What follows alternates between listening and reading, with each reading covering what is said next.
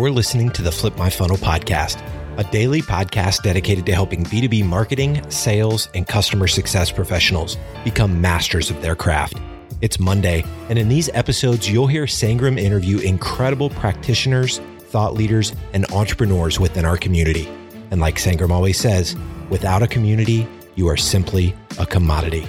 Here we go.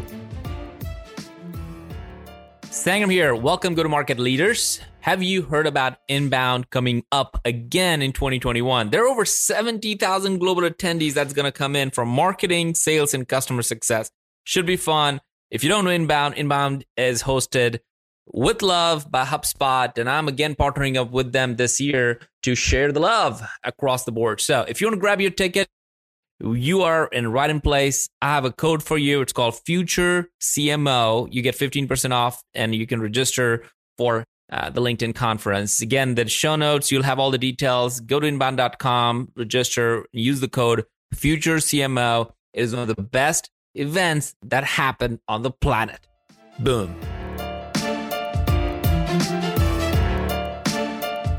Sangram here.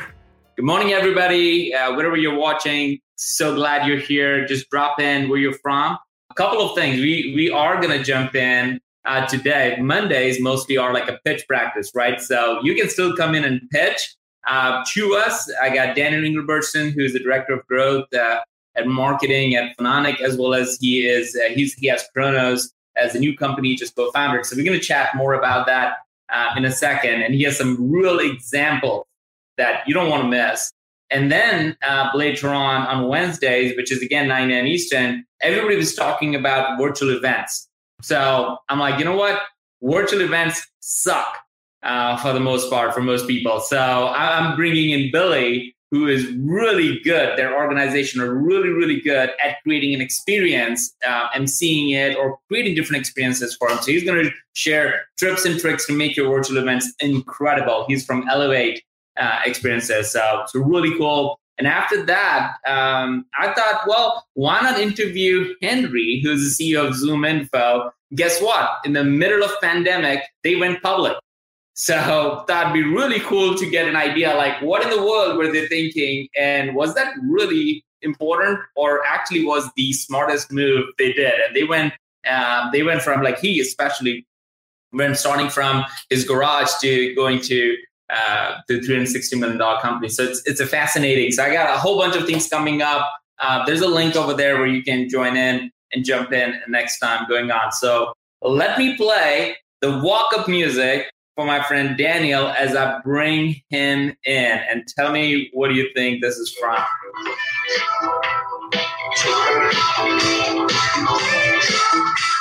All right, Daniel, let me see if you actually move with the song or not. My kids. All right, tell us, everybody, what song this is and why is this your walk-up music? That is Level of Concern from 21 Pilots, and it is my daughter's favorite band, and it is constantly playing in my house. So that's good. How old are your kids? Or is it one daughter? I have two kids. My son is 6 and my daughter's 4. Man, those are fun ages. How are you keeping up with, like, running marketing over there, running an agency, and all these things in between? So how do you keep up with everything? Well, the secret weapon for me is my wife, for sure. She definitely takes the brunt with the kids, but fortunately my kids are pretty well behaved, so that works out pretty good. But I think everybody's been dealing with the work from home and the virtual Zoom school and all that stuff, but it's been good. Awesome, man. Well, look, we are going to do what I love doing on Mondays, is to give practical things around it. So I'm super grateful for you joining. I'd love for you to share a little bit about yourself and what you're doing, especially at Kronos. And we're going to jump in the top 3 things that people need to know on account base. And then, folks, just jump in with your questions. There's a link there where you can literally go live and ask questions to Daniel and I around your account base. Because, look, I don't know of a single B2B company right now. I really don't know. I mean, it's like ridiculous, who's not thinking of doing ABM or are not practicing some form of ABM, because if you're not specific around it, around who you're going after, then you don't have all that kind of money. This is not the economy where you're just like, well, let me just test something. No, you need to know who you're going after. So Daniel, tell everybody a little bit about yourself, and then you're going to just jump in and talk about the top 3 strategies that you're seeing played out in the market. Sure. So a bit about myself. I've spent a little over the last 10 years as a demand generation marketer, mostly for larger manufacturers and kind of a lean setting. So I definitely, you'll hear me talk a lot about lean and efficiency and process and stuff like that. But in the last 3 or 4 years or so, I worked for a high growth startup, so kind of the other end of that spectrum, where it was all about go faster and just get it 80% of the way there and go. So it's been a very interesting switch from that very conservative kind of slower growth, very lean approach to the higher growth, just go. And so about a year ago or so, me and a couple of my colleagues started up Kronos, which is all about bringing ABM to you faster and built on a repeatable, scalable process. So a lot of what we talk about and what we see is how to kind of build that foundational process and the foundational approach to your account-based strategy so that you can grow it faster and scale it up. So that's a lot about where I've kind of come from and where we're headed. That's fascinating, man. Look, I'm going to put up, I've been lately falling in love with doing polls on LinkedIn. Quite honestly, a typical poll would get like within a day, 100, 200 people. And then by the end of the week, they're like 500 to 1,000 people. So I remembered the days when you would say that, oh, if you get 100 people to respond to your poll, like, that's statistically significant. And I'm like, oh my God, that is like off the window. Like you can literally get 500 people to respond. And hopefully they're like, they shouldn't be responding if they're not your target list, if the question doesn't make sense to them. But here is something really interesting. I put a poll out there, is like, what's your top ABM strategy that is driving the best results right now? And again, this was within a day, and then I looked at it over a week. I mean, it's pretty consistent.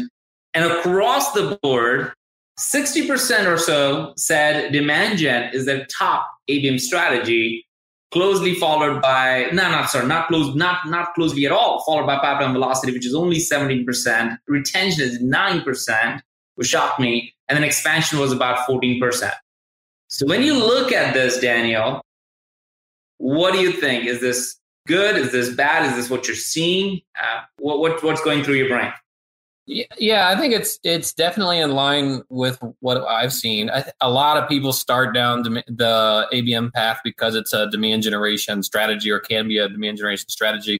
So it's not surprising that that's number one. But as you get into it and start realizing the benefits, the first thing you pick up on is velocity. And I think that's not surprising that you find that there.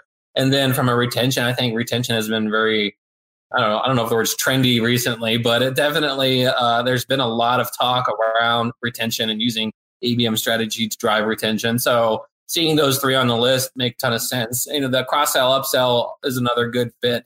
I kind of fit that somewhere in the demand generation side of things, but it kind of bleeds into all of the areas, to be honest. But seeing demand generation as the first one is kind of a natural fit because a lot of marketers who own the ABM strategy own it out of the demand generation approach. And so I think, starting there is not uncommon. So those are what I would expect to see.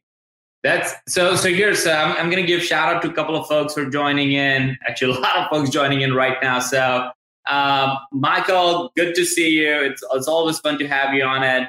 I see people are psyched about this interview and the next one coming in. Sean, really good to see you as well.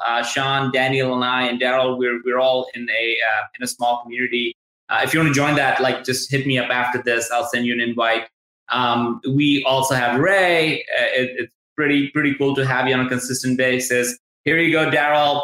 Man, representing Ottawa, Canada. Let's do this.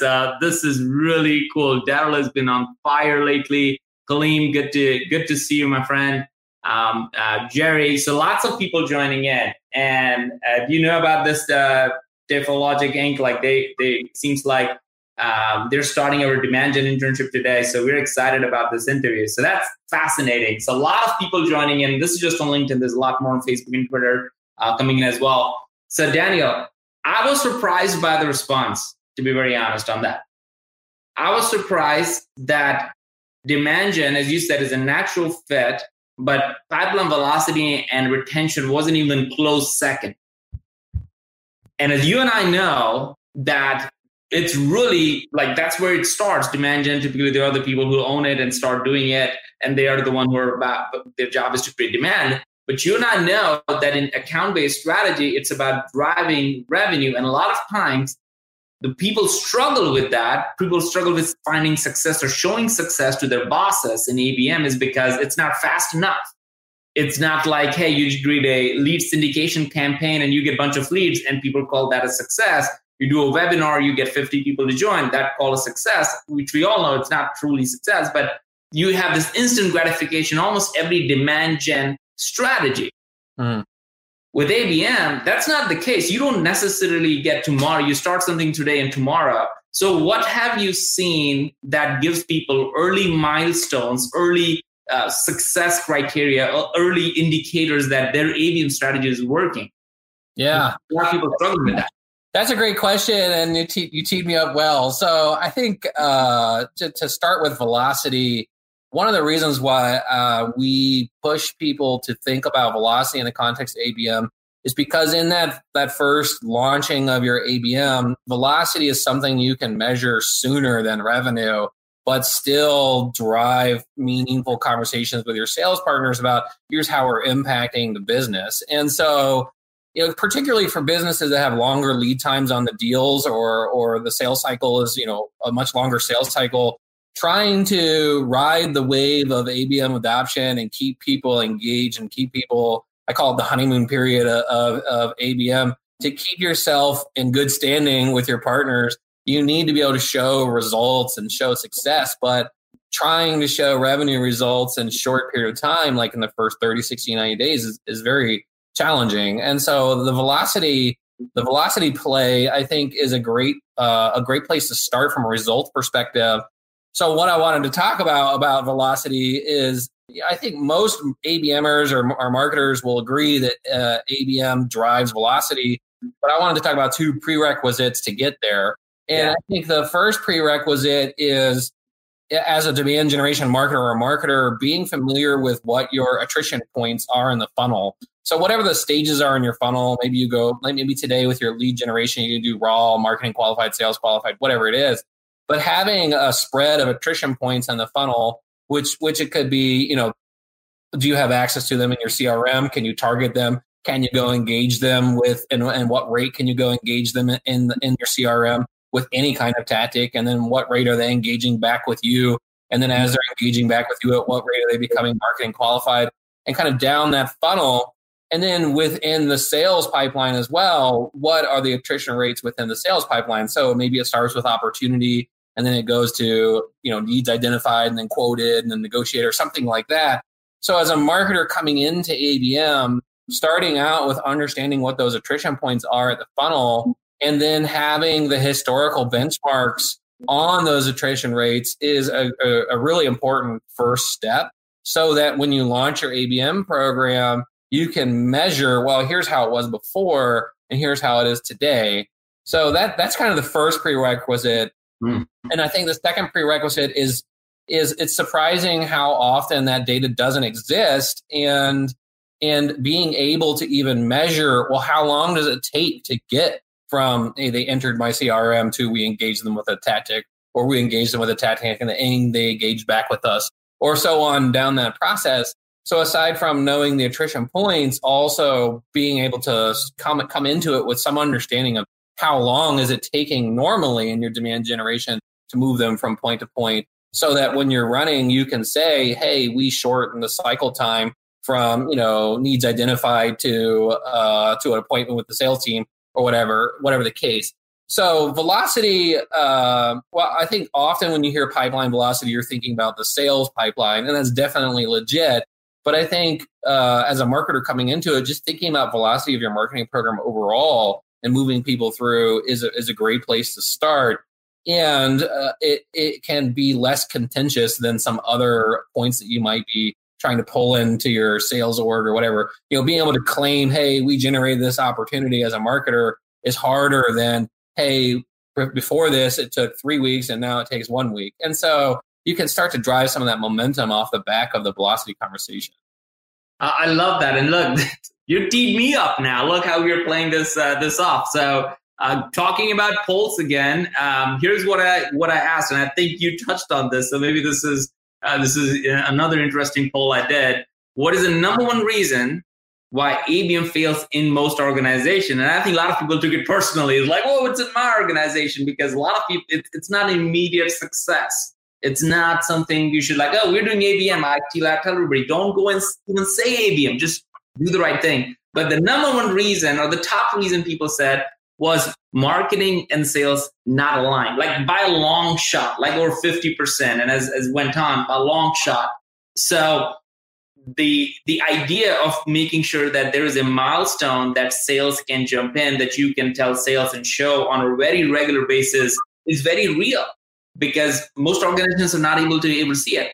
How are you helping organizations, or what recommendations would you have to, like, all right, here's how you build that true alignment, and not just a alignment in terms of SLAs and like, hey, if you don't follow up 3 days later, we're going to send it to your VP of sales. Like, I feel like those are BS. Like, that just means you have no trust that you're building. Not that, but real alignment that sales and marketing know that they're on the same team. Yeah. And alignment has always been one of the challenges that marketers are facing. And just to take it back a step, if I think about traditional demand generation, one of the biggest challenges that I saw in my career was the marketer could run the best demand generation campaign in existence. You could crush it, and you could deliver 100 leads to your sales partners in that period. And the sales partner may or may not call back that lead because it's not the right account, or it's not the right fit, or they don't have time, or whatever the case. This attrition rate that doesn't need to be there between what marketing generated and what sales is actually going to take action on. And so and that can be for a wide variety of reasons. And it's not even necessarily the sales guys or gals' fault. It could just be a misalignment in what you're generating. So what ABM sets out to do right out the gate is work with the sales partner, or work with your stakeholders to understand these accounts should be targeted for these reasons, so that when you generate the lead or you engage the buyer at that account, it's somebody who sales already wants to talk to. So you can avoid some of that natural attrition in the normal demand generation process. So when you're thinking about like how do you build alignment with your sales partners or their stakeholders in general, for what one of the approaches that we take is to try to do that on a campaign by campaign basis instead of trying to do that across the entire organization right out the gate. So if you start with a campaign and you start in a vertical or a product portfolio, and you bring the stakeholders in the beginning of the campaign planning process and work with them on who am I targeting and why are we targeting them, and what should the lead look like in this campaign, then you can grow from there. So I think one of the things that I've seen is in the beginning, don't try to do everything. Don't try to cover the whole business. Don't try to make it appeal to every salesperson. Find some place that you can start, because what you will find is then you have context for your business. If you can say, hey, we did it with this product or this vertical, what could we do with that product or that vertical? It's less abstract and it's more relevant to the business. And then some of the naysayers or the people who are late to adopt, they'll be able to see it more contextualized for their business. So starting narrow and starting with a product or vertical that you can get some traction in is a good way to drive some of that alignment out the gate. And so oftentimes one of the, I guess, final outputs of that alignment is what is a lead and what should the campaign deliver. So cut like in terms of business metrics. So being aligned on the front end of, hey, we're going to engage this many accounts. We're going to convert this many into the funnel. This many of them are going to become sales qualified. This many of them are going to win. And if we deliver on this, everybody's happy. Being able to say that at the campaign level so that you can get some of that buy-in is a great way to drive some of that alignment. So a lot of times it comes down to what's that upfront process and how does that fit with what your organization is doing, and how can you get your sales team involved earlier on. Yeah, it is extremely hard, man. And I think right now, even more, there's more distrust between the teams because of maybe the demand drying up, and people are trying to figure out how do we really do it. And Sean has a good question, which I think you just answered in a way, where do you start? Is like, hey, look, we're seeing a lot of movement happening through demand gen right now. Great, kudos, Sean. And again, their organization is called Elevate Experiences. They do incredible experiences for events, virtual events and stuff like that. So it's really cool that they're actually starting to see a lot more movement, which makes sense at their from their organization standpoint. But they haven't really done ABM before. And this is like their first foray into like, hey, look, it sounds cool, it sounds right. But they're like, well, what are the first 2 or 3 steps to take? Maybe just like one step to take. What would that be, Daniel? So that's a little bit loaded depending on your organization. But what was once said to me many years ago, like 3 or 4 years ago, was take a look at what you're doing today and see how you can apply an ABM lens to it. So maybe you're running email tactics today, or maybe you run webinar tactics today, or maybe you run whatever tactic in your mix. Well, split out a chunk of that and target based on account. Like really think about, hey, this is the ideal customer profile. These are the roles I want to hit at this account. And then engage that set of accounts and those roles with that tactic and measure the lift. You know, your standard email campaign drives this open rate, this click rate. Your ABM tactic did this. And once you start some of those tactics and look at them side by side, you start to get the context for your business. And that conversation is less about, hey, I heard about this ABM thing. And it's more about when we targeted this group of accounts with these tactics, we saw this change in performance. So that's not the end game, but it gives you a starting place. And I think the starting place is really the most important part of ABM, because so many times I run into people who they're launching their ABM program. They're like 4 months in and they're still trying to figure out who to target. And my experience has been that ABM is a very iterative approach, and you have to bring the business along with you, because you as the marketer who's done all this research, or even maybe some of your peers who've done some research, maybe you get it or you understand the world of ABM. But trying to bring the whole organization along, there's a lot of change management that goes into that. So starting narrow and starting now and then iterating on that is really important. And so, one of the survey responses earlier was demand generation and that being important. Then I think in the context of demand generation, starting with a set of accounts, even if you can't get the best set of accounts, but at least having some critical thinking on this is why I would target these accounts and these roles at these accounts. And just getting the clock going on collecting the data and seeing the engagement rates, like how well can you engage with them? How well are they engaging back with you? With what kinds of tactics? And start measuring some of that. You can really speed up the rate at which your organization adopts ABM. And then you have the context, because the second big thing on the alignment, which reaches into demand generation, is empathy. Empathy for your sales partner and what problem are they trying to solve? Because maybe sales doesn't think they need your help engaging this account or engaging that segment, but what I have found is that there's maybe a role type at that account or in that segment that they don't have great success engaging with. So let's say you target engineers and purchasing. Well, salespeople don't do well with purchasing or whatever. Like that's just a hypothetical. Well, then point your marketing at purchasing instead of at the engineer, because the sales guy or gal needs help with the purchasing. So in the beginning, when you're kind of trying to launch these ABM programs and drive this demand generation, not only lining up on what the metrics are, but lining up with problems that your sales partners are facing and how the ABM approach can solve them, can speed that up in the demand generation process as well. So but to answer it more succinctly, the best thing you can do is start. The best thing you can do is educate yourself on what are some common plays in the account-based space, whether it's on demand generation or velocity or pipeline acceleration or whatever the case, and start testing that against what you're doing today. Dude, I love that. I love that so much. And I wrote down like narrow and now. Like, I think that is really key. It's like go narrow and now. I think that is not a typical marketer's trait. It's definitely not my core strength to go narrow. Like we all think 1,000 people on a webinar is a great thing, or a virtual event. We have seen, and I think I've shared that in the last one, we started to do 20 people, only 20 people, and limited to 20 people, customer or future customer sessions on Zoom. And we capped out at 20. And those intimate events have the biggest ROI, not just in terms of revenue, which is all literally a byproduct of it, but in terms of relationship, in terms of understanding, in terms of community building. So ton of really cool. And you talked about empathy. I posted something yesterday that the number one skill that every marketer needs to have right now, it's not your tools and techniques, it's not your tricks and tips, but it's really sales empathy.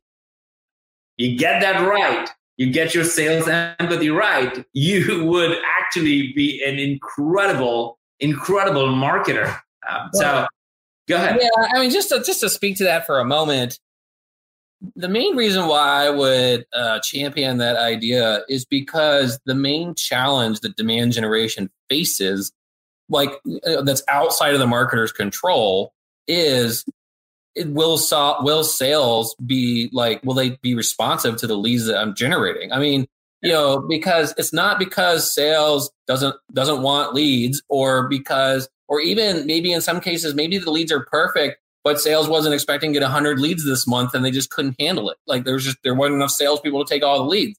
So there's that fundamental disconnect in the output of the demand generation campaign, whatever it is, if you're not aligned with your sales partner. And so that empathy, that sales empathy play is about, so long marketing. And maybe I'm digging too far into the past, but for a long time, marketing just threw these leads over the fence. Hey, this guy filled out the form on the website, sales dude, go call him back.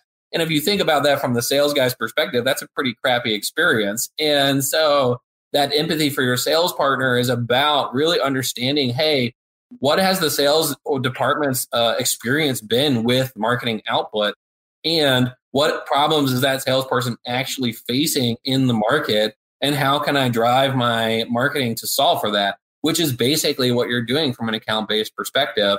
And so, and the whole start now it's not sloppy start now. I mean, definitely be focused on why you're starting now. It's not just pour a bunch of gas on the fire and see what works. I mean, you definitely need to think about who you're targeting, why you're targeting, what they're doing. The main point is don't get hung up trying to get that perfect, because it won't be perfect. No matter how much time you put into it, it will not be perfect if it's your first one. It is iterative, and there is a lot of change management.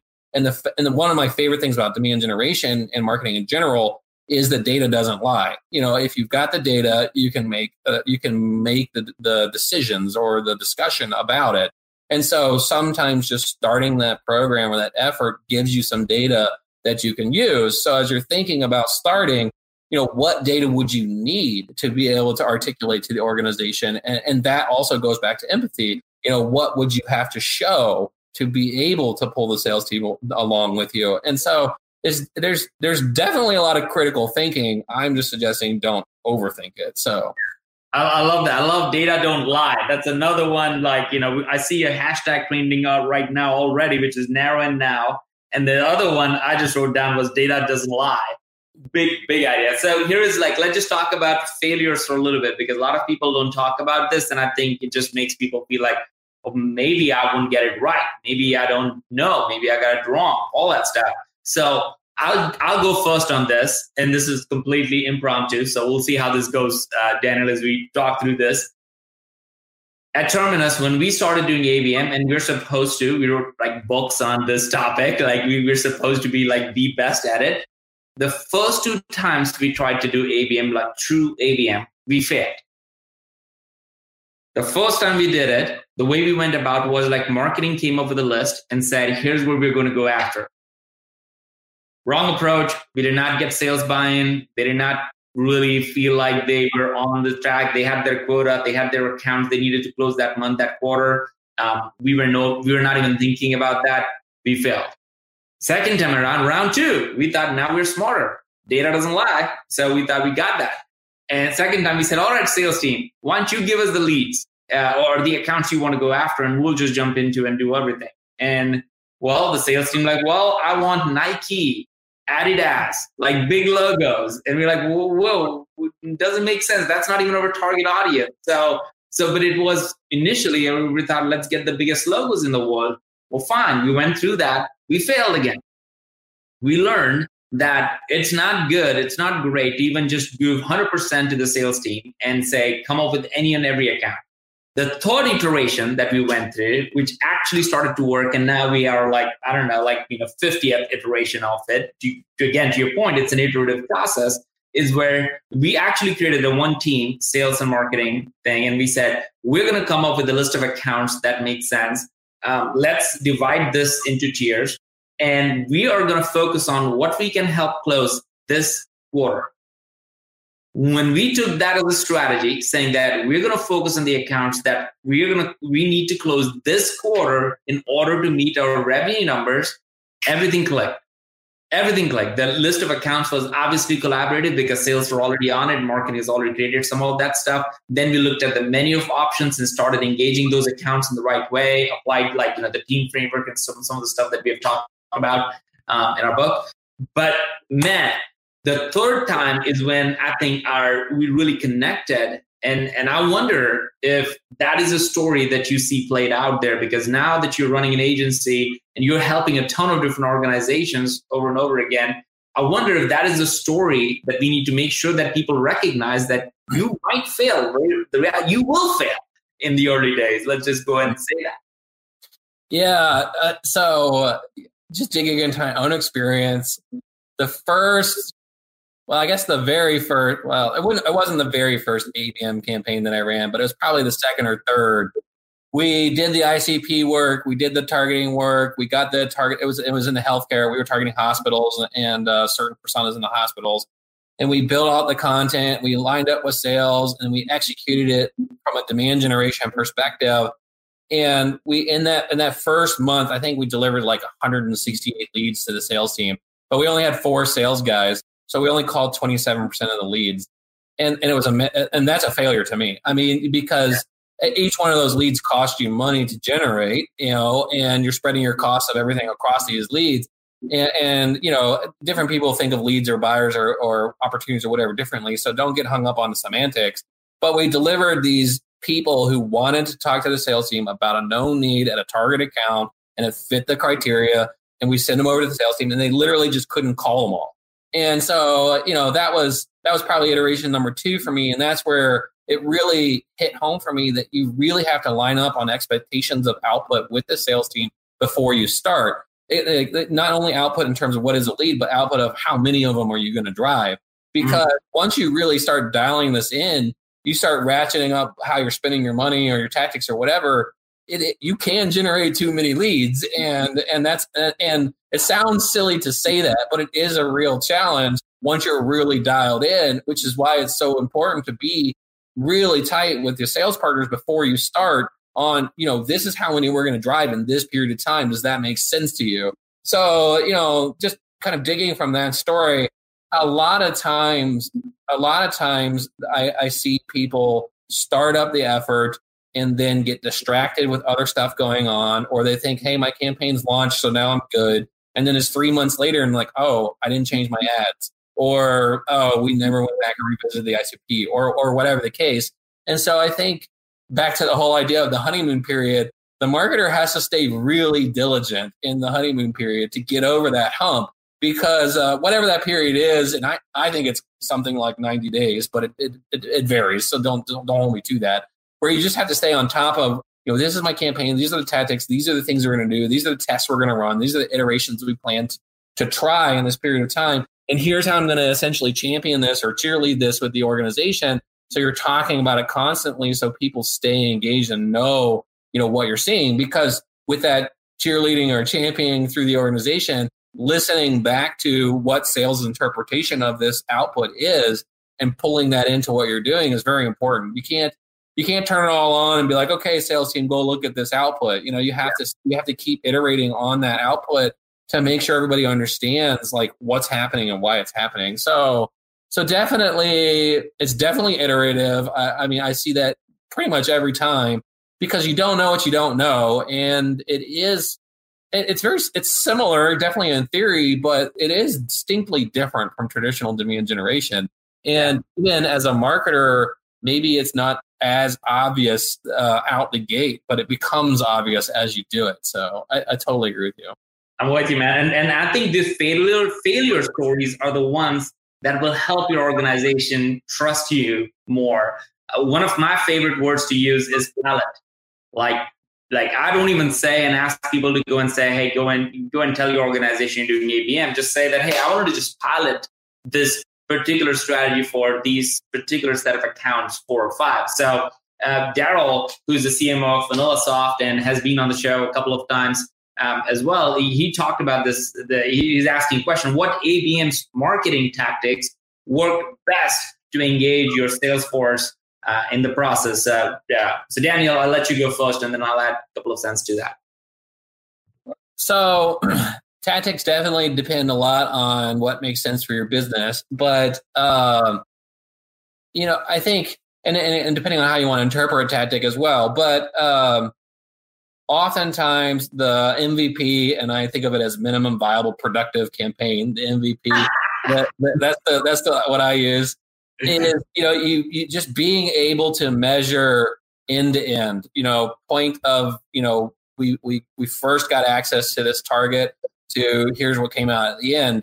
And having a set of tactics to just be able to spread that full funnel as a starting point is very helpful. So this is not me selling anything, but having account-based display ads all the way at one end of the funnel, and then popping in your email and kind of in the middle of the funnel, or targeted personalized email in the middle of the funnel. We can talk a lot about what happens there. And then having a BDR play at the end of that marketing funnel to be able to turn over an appointment or a demo to the sales team, and then layering in between there. But I think driving the personalized, even with just email, I was trying not to get too far down this, but with email, we found after a lot of testing that 4 factors of personalization makes all the difference. So first name, company name, website, whatever your factors of personalization are. So oftentimes when we're building these campaigns or these tactics from email perspective, we'll send them from the sales guy to the salesperson's target accounts, that are personalized in this way, et cetera. But I think what is going to pull the sales team along is less about which tactic, and it's more about what data you're able to share with them off the back of the tactics. And I think of it, I always call these, and I stole this from Marketo, I think, interesting moments. Like, what would be interesting to the sales team to learn, and when do they need to know that? And so that interesting moment could be that somebody visited the website. It could be that somebody opened an email. It could be that somebody registered for a webinar. It could be whatever it is, whatever it needs to be. But the point is asking your sales partner, hey, what would be an interesting moment to you, and on what time horizon? That's the other important. Does it have to be today? Could it be yesterday? Could it be in the last week? What do you want to know? And then putting your tactics in there to drive that, is a great way to help the sales team understand what are you even talking about from an output perspective. So I think take it all the way back to the beginning. The marketer has a huge responsibility to educate the organization on what's possible. And a big part of the reason why you do this piloting in the beginning is to put it in the context of your business. So you can say, instead of, hey, other ABM marketers see this, you can say, hey, in this vertical with this product, we ran this test and this is what we saw. And it's just a different conversation. And it might not be perfect, and it might not be the end game, but it pulls the business along, because it goes back to, it doesn't matter how awesome your marketing is.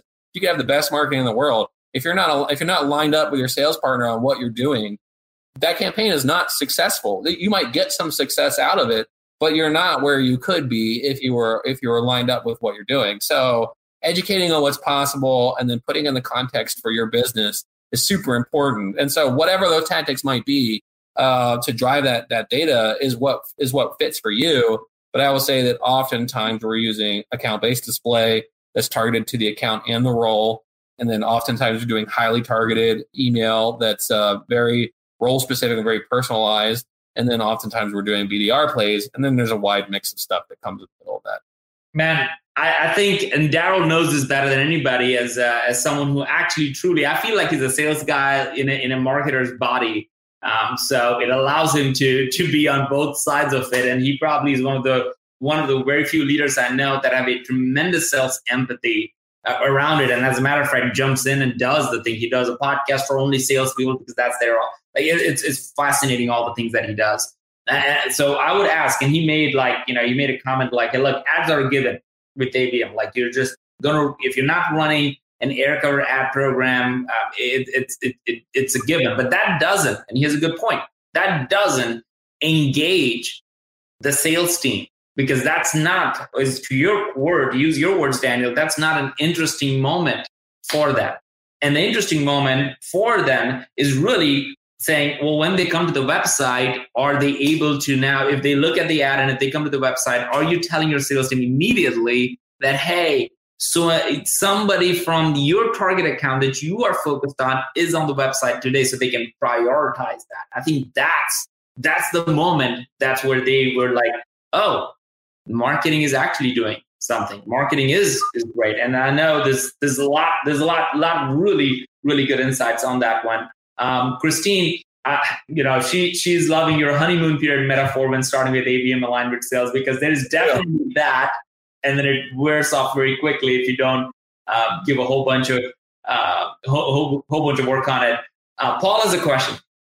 It's like, what's the difference between demand gen, ABM, and inbound? For folks who are like working all this together, it almost feels like they're all coming together if you're doing it, but I'll reserve my thoughts on it. Let Daniel jump in on this first. They definitely all come together. I think account-based is a go-to-market like approach. It is a way of thinking. Account-based just says, before I start my marketing, I'm going to think about who I'm targeting and why I'm targeting them from an account perspective. And and that's not different from what marketing has quote unquote always been. The difference is in how you scale that up and how you make it a repeatable process and the speed at which you can do that now versus in the past with the technology and the process that exists today. So account base is really just a framework or a way of thinking about how you do your demand generation or even how you weave that in with your inbound. So then looking at demand generation versus inbound, this is just my perspective on it.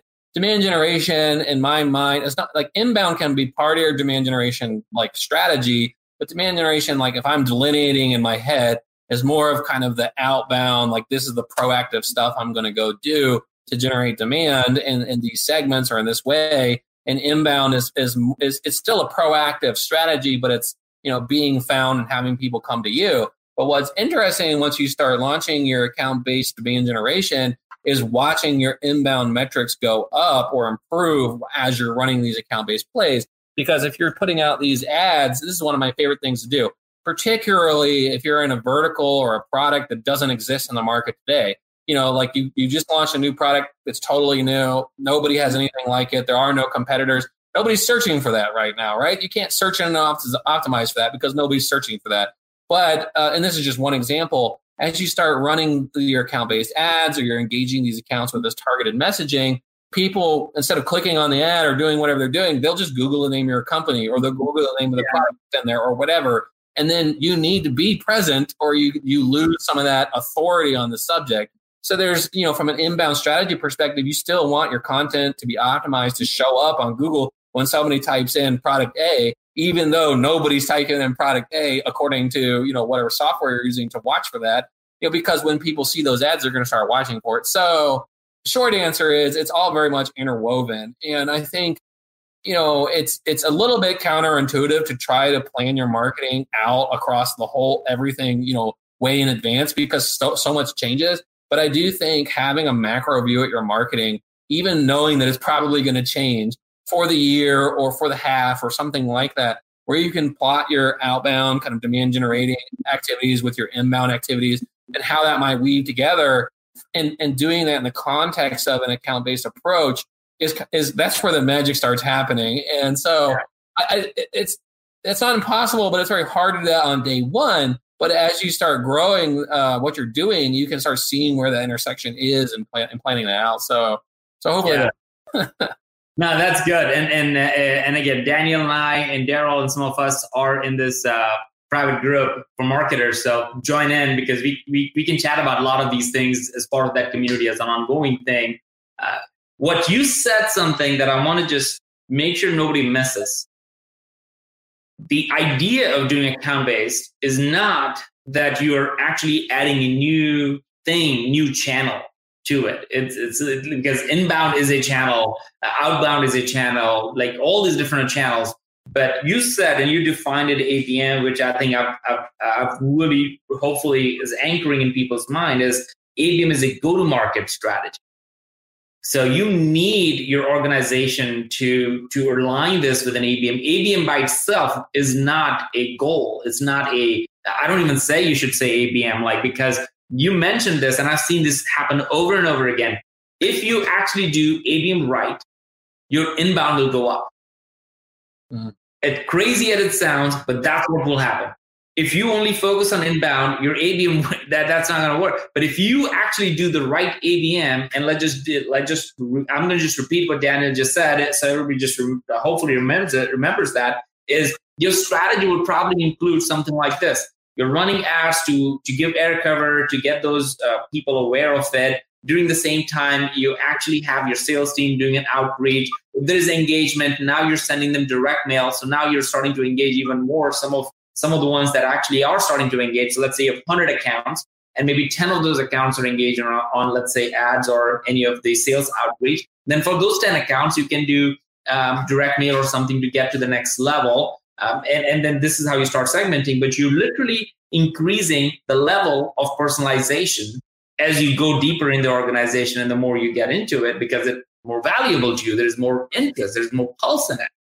And all of that, which is exactly how I think most consumers do. You see an ad or see something, you don't typically click on that ad. You would go Google and say, let me check that out. And you would just go in there. So if you're looking for, did that campaign work based on ad metrics as an example, you're going to lose it. You're gonna not see success. And that's where I think where Daniel was going. You cannot define success specifically to that particular tactic, but that particular campaign. And a campaign should include the accounts that you're going after. And now you need to look at, have those accounts move to the next stage? Have those accounts go to the pipeline? So I'm just jumping in and saying that, do not miss what Daniel just said. If you do ABM right, chances are your inbound will go up. Your sales engagement will go up. And those are the real business outcomes and business metrics that you need to be thinking about. Yeah. Yeah, and the last one, which we don't have a lot of time to cover that we didn't really get to, was retention. And I just wanted to bring it back to retention for a moment. And mainly, the main point I want to make is ABM is not just for new customers, right? It is very much also for your existing customers. And I think, marketers don't spend, in my experience, marketers don't spend as much time thinking about their current customers as they, especially demand generation marketers, as they do thinking about the acquisition targets. A lot of that's driven by whatever your markets are. Hey, you got to go get X amount of incremental revenue or X amount of new leads or whatever that is. But the point I really wanted to make is having an eye towards your existing customer base, and even just understanding, hey, these ones are going well and these ones are not going well. However you know that. And we don't have a lot of time to get into that, which I had some notes on that, but you can interpret from a variety of sources of data, or maybe it's just subjective. Maybe it's just, hey, you're reviewing their sales team. These are the accounts that aren't going well, or whatever the case. But having a bucket of accounts that are going well versus a bucket of accounts that are not going well, and changing what you say to them or how you engage them, or whether you're engaging with them based on whether it's going well or not going well, is just kind of the jumping off point for your retention play.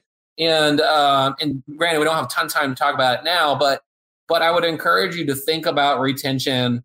And there's a bit of a cross-sell, upsell play in this too, in terms of how you're looking at your customer, but strictly from a retention, or I had one client call it customer love campaigns. Think about your customer love campaigns in terms of, what kind of love do they need and why do they need it, and what do you do about it, And so just having that fundamental segmentation of going well, not going well, and changing what you're doing or how you're doing it, or the cadence on which you're doing it, or the timing in which you're going to do it based on renewal cycles or whatever, is a huge opportunity for account base. And, going back to something I said earlier about how marketing's been doing this forever, but it's about scale and speed. One of the things that is newer in marketing today is the data that's available and the systems that are available to go get that relationship data or that behavioral data and interpret that and act on it. And so, so if retention is something that you are very interested in, definitely do some reading on how account-based plays to that, because we're not going to be able to get into a bunch of it now. because there's a lot of opportunity in what the tools are doing today and what data is available today. There's a lot of good thinking about how to drive retention with account-based strategy. I love that, man. I know, and we are like way off time, and I did not even give your point yet. But you sent me a whole bunch of notes. Daniel, would you mind, would you put those notes and comments in the community that you're not part of, so that people get access to it, because there were a lot of details in there. So I'm going to summarize with 3 big ideas. There's lots here, and I'd love for you to give a challenge to everybody, Daniel, what they can do today to just start going on it. And again, this is on fire. I love the comments that are going on there. Like Stacy's like, if you do ABM is right, your inbound will go up, and more qualified audience too. So you're absolutely right. I think the comments, you can see it's on fire and the stuff. When you get a chance, just go back into the thread and you can comment. So 3 big ideas. 1, go narrow and now. Write down, hashtag it, put a sticky note. I think it's a life goal to be like narrow and now. It's like, don't procrastinate, do it now, but you don't have to go and do it all in. You can start narrow with a few accounts. That's like your life. Like, don't go and try to do everything. Just start somewhere and start with one thing, and then you will learn and you will go. I love that.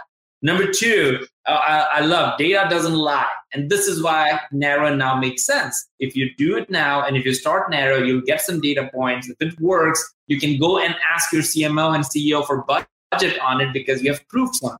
If you don't do that, then the idea of like, hey, let's just go and change the world doesn't work. People are going to be like frightened, because you're going to challenge them at a very different level. So why not just test, narrow and now, start somewhere, find some results, and then prove it and go from here, because data doesn't lie. I love that. And the last one is like, look for, if you want to really truly create sales and marketing one team experience, we call it marketing in many ways, is look for creating and showing your sales team the interesting moments that they care about. And what they care about are not like, hey, how many clicks we got on an ad, because that's not what would compute them to revenue, but like your target account that's going to help you meet your quota this month is on our website. Now that's a conversation a salesperson is like, where can I give you a high five, right? I mean, that's what they want. The job depends on it. So lots of great things around it. ABM, if you do ABM right, your inbound will go up. So a lot of conversations. So I'll put those notes as well later on in the community. But Daniel, what is the one thing you want to leave everybody with that is practical, that they can just go start doing today? Yeah, I think you're putting me on the spot here. I think, whatever your approach is. All of your good points. Like, I just repeated all the good points you told me. So I'm like, yeah, no, this is great. I mean, whatever your approach is, whatever your campaign design process looks like today, write it down. That's what you should do. Write it down and then start improving it, because I think it's easy, especially in high growth, really fast, really lean, like really small team environments. It's easy to just start firing stuff off and just rolling forward. And maybe in your head what you're doing and you got it under control. But sometimes just taking the effort of writing it down so that you can iterate on that process of this is how we go about starting a campaign, launching a campaign, designing the content, whatever. Have that process written down and start improving it. And I think, part of what makes Kronos and our clients successful is that process. What is that process? How do you get started and how do you iterate upon that? Because as we've said many times, it's a very iterative process and it's a little bit different for every business, which is why I say, the best thing you can do is write down what you're doing and then start improving it. So write it down. I love that. Awesome, man. Thank you so much.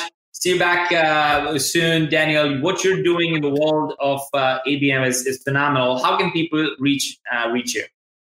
Best way to hit me is really on LinkedIn, to be honest. I watch it like a hawk. So hit me on LinkedIn. You can DM me or whatever works for you. And I'd be glad to follow up. Yeah. And again, Daniel is someone, I did not do a great job of introducing it. So if you didn't hear him, check him out. He has won several awards for doing best-in-class account-based marketing. He's a practitioner. He's not one of the influencers who just talks about it. He's actually doing it and implementing it in his organization as well as part of the agency for multiple organizations. So great guy to follow up. Please do so. And thank you everyone for joining in. This Wednesday, everybody, we're going to talk about virtual events. So everybody is on virtual events and doing some sort of virtual event out there. So I'm going to have my friend Billy, who is with Elevate, talk about how to not make your virtual event suck, which I think is kind of the theme right now for the most part. So see you on Wednesday, 9 a.m. With live up here. Again, Daniel, thank you so much for joining. Thanks, guys. All right. Thanks, everybody. See you next Wednesday. You've been listening to the Flip My Funnel podcast. To make sure that you never miss an episode, subscribe to the show in your favorite podcast player. If you have an iPhone, we'd love for you to open the Apple Podcasts app and leave a review. Thank you so much for listening. Until next time.